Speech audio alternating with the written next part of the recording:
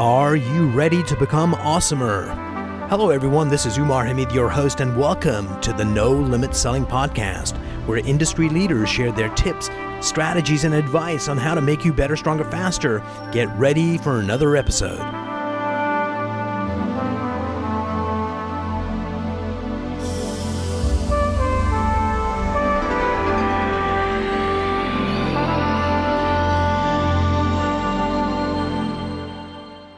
Today I'm joined by Billy Cole, the CEO of Cole Roofing and Pfister Energy, Baltimore. Yes, sir. Definitely. So you've got the roof and you got the solar panels. We do. We have both. So in 90 seconds, tell us who you are and what you do here.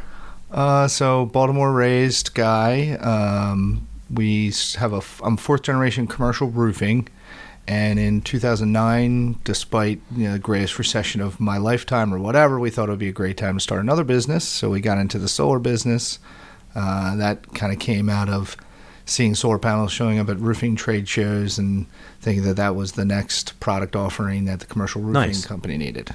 What was the internal dialogue like? I'm sure there was some folks that were saying absolutely makes sense, and other people saying, yeah, hold on, is this our core business? What were those conversations like? Well, I think we started from always believing we were offering our customers, the best products that were available.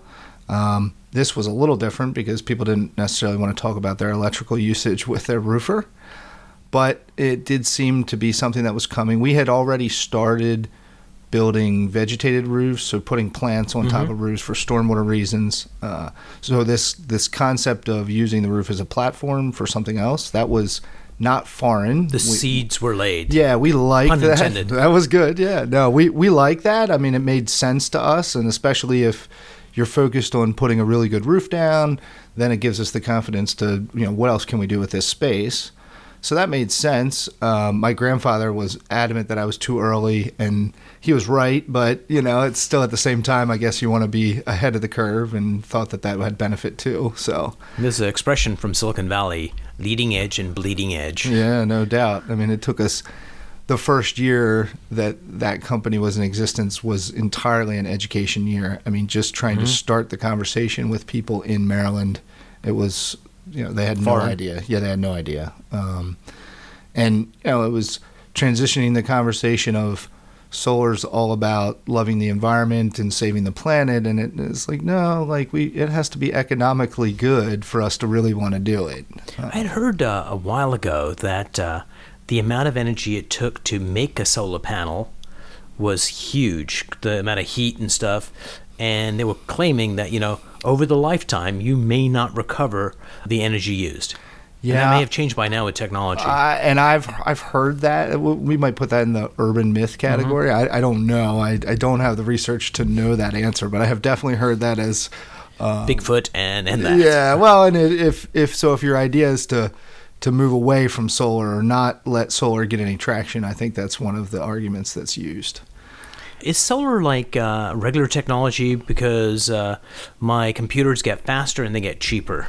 Yeah, those products I think has taken a bit of a different path. It seems like all the money that has been invested into solar was focused on trying to manufacture them cheaper as opposed to making them better. More efficient. Yeah, so our efficiency levels aren't much greater than they were 5-10 years ago. They are better, but not nearly as significantly as the price decreased over that same time period. I was at a lecture in Silicon Valley maybe 20 years ago, and there was a company that wanted to put up these giant flying airplanes that had solar panels, all electric, and they used magnifying glasses to focus the sun because they wanted to get flying antennas that would be the new cell towers. And it was like science fiction, but also possibly feasible.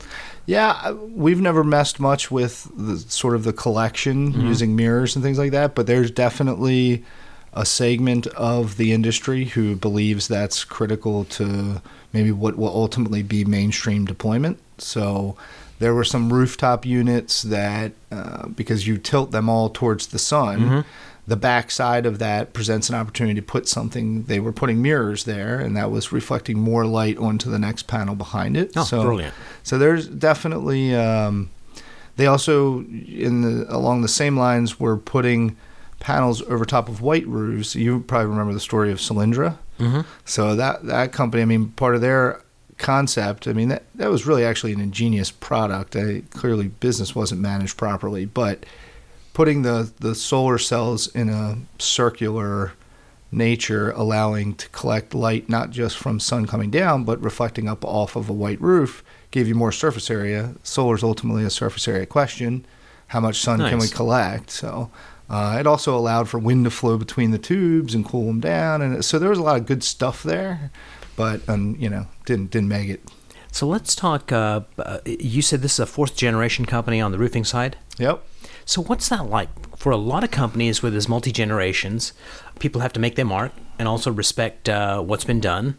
Then you've got employees. I was working with a company in New Jersey, fourth generation marine product distribution company, and the employees were convinced that other people in the management team, that the owners were having secret meetings. And they were like, no, believe me, we're not doing that. So what was it like coming into a multi-generation family? At some point, you kind of realize what's going on. But I mean, I started when I was 13. Dad just started bringing me to work, and I was doing odds and ends, whatever, cutting the grass or whatever. So you don't indoctrinated. Yeah, you don't really know. And I mean, I worked summers building roofs, so I definitely got the full picture painted for me that I was going to have to earn my way. Nice. I think we were really fortunate in that. My grandfather, so we're fourth generation, but we behave a lot like third generation, where my grandfather really was the entrepreneur who took us from a residential roofer to a commercial. And then my father is a little bit introverted, very much process, operationally driven. So he, without having a fancy family business evolution book or anything, he just sort of immediately dove into laying process on top of all the things that my grandfather had built. So he built our safety program. He created job tickets for the men when they went out in the field. And that was really what I think, if you do learn about business evolution or whatever, I mean, you have to have that in that second generation. So we were really fortunate, and that allowed us to grow a little more. And then when I came in, I started in HR, and then I did some project management, and then I got to estimating. And my father was running the company, but my grandfather was still in charge of sales, which allowed me the opportunity as an estimator to sit with him. And I learned a lot of the business from his perspective. Probably also was the side I liked a little bit more. Right. And that him running it and then having the two of us over on the side working on the sales was really, that's like just kind of the stars aligning that you can have an operational oriented person and then these other salespeople. So I got to learn that side from him. When we transitioned to me as president, we were very, it's like succession planning. You get all this teaching and you learn all this about, and then we didn't do any of that. It just came time and the economy was struggling and we needed to shift. And, I took over and, he still supports us from the operational side. And, it's that, okay, let's take all these procedures. We need to get rid of them. That's my green not knowing any better. We're too bogged down with process. Oh, wait a second. Okay, hold on. We need that one back. Bring this one back. Bring that one back. So I definitely made a lot of those mistakes along the way early on, just trying to, we were very clear about my leadership technique as opposed to his, and just our personalities in that when my father was president, we were still small enough where he could keep his arms wrapped around everything. And then in order for us to keep growing, I needed to push the decision-making down to people who were highly qualified and able to do it. Right. They just hadn't had to for a long time. So we're 6 or 7 years in at this point, and I would still classify us in the transition period. But they are, I think if you asked my people, they feel empowered and engaged, and they like being trusted to make the decisions, and we're still building frameworks so that they have confidence in those decisions. And but that was the biggest shift, was to push the decision making down to people who had been doing it for 10, 15, 20 years and are highly qualified, just had never really had to do it. So for new, like you've gone through the baptism of fire, so for new leaders, what would be the 3 pieces of advice you would give that would allow them to step into that leadership position more effectively? Well, 3. We'll have to come up with 3, but we'll see. I always know 2, and I make the third one up as I go along. There you go. That's my strategy. Good deal. I think one of the things I came into it with, which wasn't necessarily intentional, but I think was really advantageous, was always having respect for the other people that you're working with. And in my case, everyone was always older than me and had been doing it longer. Yep. So in an effort of trying to get the right answer in the most efficient way, why wouldn't you lean on these guys that you knew have already been through the battles? And I think that wins them over, immediately when you're going to them asking them for their advice. Nice. So I think that's critical. Respect. Yeah, respect and using them, right? I forget, I was just reading something the other day, but it's like the quote was something like, "You paid me for my hands for 15 years. You could have had my brain for free the whole time." I believe that was Jack Welch. But the idea is, they know all these things, so source them for the information. And if you do that, they're more likely to be engaged and work with you moving forward. Brilliant. And then I do subscribe to the theory of, bring me your problem, bring me 3 potential solutions and your recommendation, and then let's get to resolution, right? So don't just bring me your problem. Right. You got to think about it. Don't use me as a crutch. Yeah, exactly. Don't make me do your job for you. You can do this. But I'm happy to confirm it, give you the confidence. And change it, because it's a great teaching moment.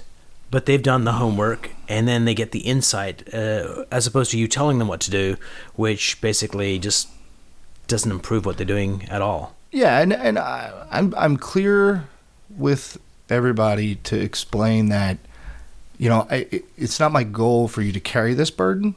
I'll carry the burden, right? Like, you make the decision, but I'll rubber stamp it.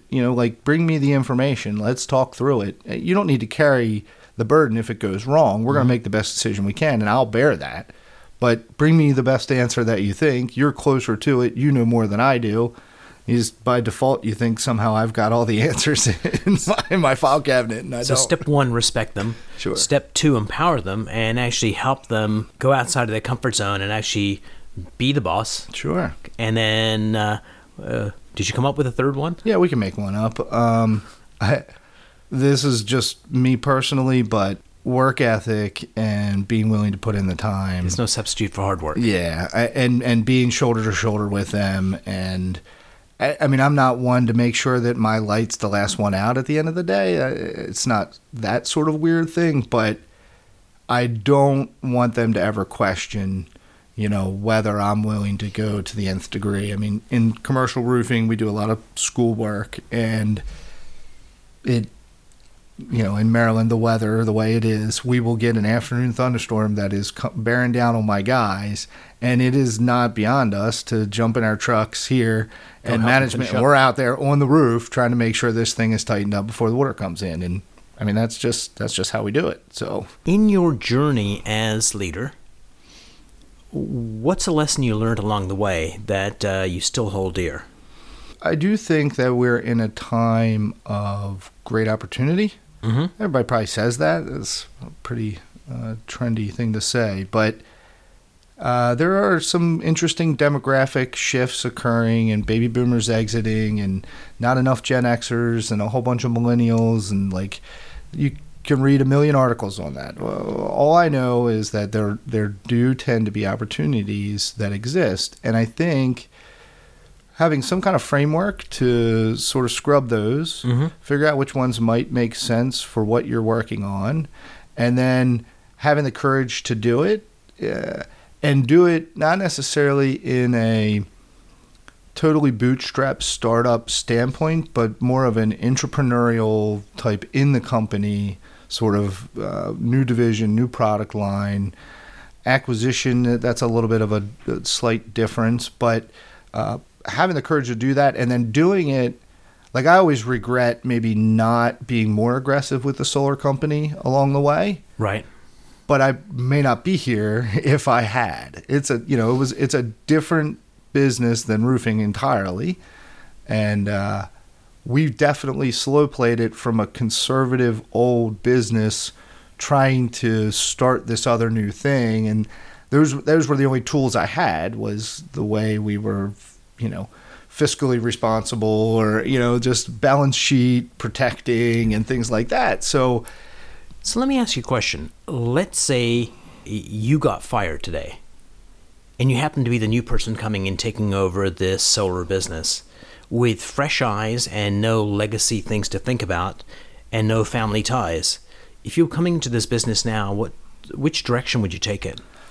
We're at an interesting crossroads. I probably wouldn't wish that decision on anyone. But so because of our legacy of the roofing company, I do believe eventually larger commercial roofs everyone will want to get a price for a solar roof and a traditional roof. Mm-hmm. Not everybody will buy a solar roof, but they'll want to know what the cost is.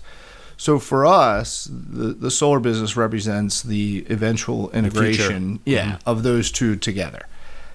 The solar business by itself today is one that is wildly driven by community solar programs and solar farms in different states, not local to Maryland, and all driven by state incentives. So there's probably more business to be done in the short term in the community solar on the ground space, but I don't believe that long term that has the staying power. Distributed generation by itself is, I'd like to generate the power on the roof, consume it down below. We have less line loss. We're kind of self-sufficient. That seems to me to be a clearer long-term path. So if there was no roofing company, you probably drive hard on the solar farms, and you continue to develop your business in that way and see what that looks like over time. With the roofing company, I think we need to continue to cross-train people. Roofers need to learn more skills. Roofing project managers need to understand solar. Our salespeople and our estimators are, when they meet with an owner, there's a full range of products to offer and help them in multiple ways, help them create new lines of revenue. So it's, I don't know, there's, thus is my work every day. Two things. Number one, sales drives every business. How do you select salespeople? Like, how do you know you're getting a good salesperson versus someone that sounds good and turns out not to be? Like, what do you use to establish? I don't know. I don't have any really good answers to that. If I did, we'd probably be working on a book, and this would take a whole different path. But I think we fall victim a lot in that we believe we can train anybody. Yep. And that when it's time to part ways with someone, it's as much a failing on our part as it is on theirs. So we really get hung up on that a lot. If you are willing to continuously learn, you have a good chance of being successful in the world today. In any endeavor, including sales. Yeah. Actually, I just did a comment on LinkedIn today. Somebody had highlighted this podcast as well as 8 others in sales. And one of my comments, other than thanking them, was one of the hallmarks of great salespeople is they're always learning. It's just a nature of who they are. And that's kind of what you do as well, right? Lots of reading. Lots of learning, constantly. I mean, if you have to be curious. The roofing, sure, it evolves at a much slower pace, but even that, still, there are new products that get introduced, new techniques, new ways of getting to customers.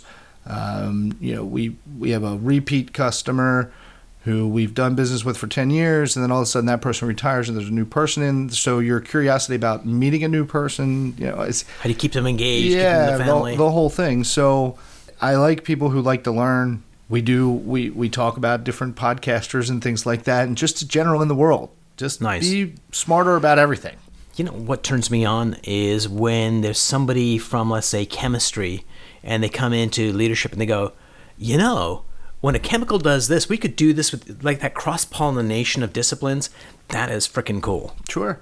I one time listened to a podcast, to give you an idea of how good it was about coyotes. Mm-hmm.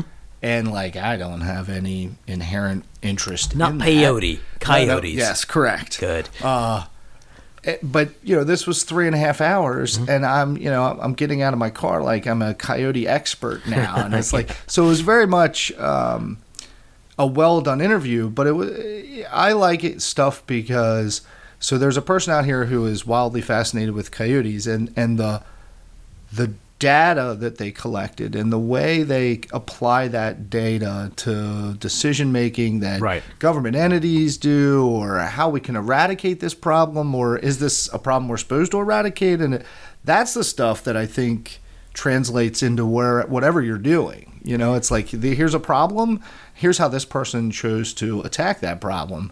And that, I think, is useful in every case. Absolutely. Do you remember that book, Freakonomics? Mm-hmm. Sure. So it was very much applying economic principles to social issues, and amazing. One last question. Sure. You're a member of Accelerant. Yes. There's fellow members.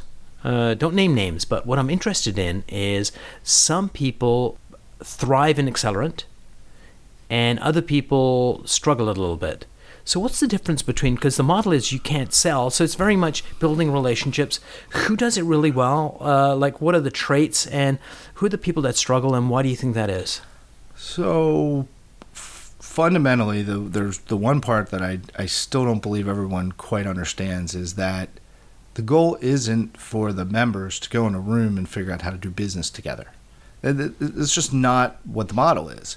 And I explain to people all the time, I can only buy from one insurance broker, from one attorney, from one accountant. So me as a potential client, I bring minimal value. My network, the number of people that I can introduce that accountant to is huge. Wildly more useful and can be lucrative and be way more customers than just my business. So understanding that perspective and then walking into the door with a not keeping score mentality of just enjoying making an introduction that is fruitful for someone else. If you find yourself in conversations being the guy who, I've got a guy, Right. If you like that, then inherently you're going to do well. But even for those who maybe that's not exactly it, it still is the concept of getting your business in a place and trusting that if I make introductions, whether you want to call it karma or whatever, however you describe the way the world works, freely giving to me just seems to be the best path to success. I think that's a good philosophy for life. Billy, thanks so much for sitting down with me. Yeah, no, I enjoyed it. Thanks so much.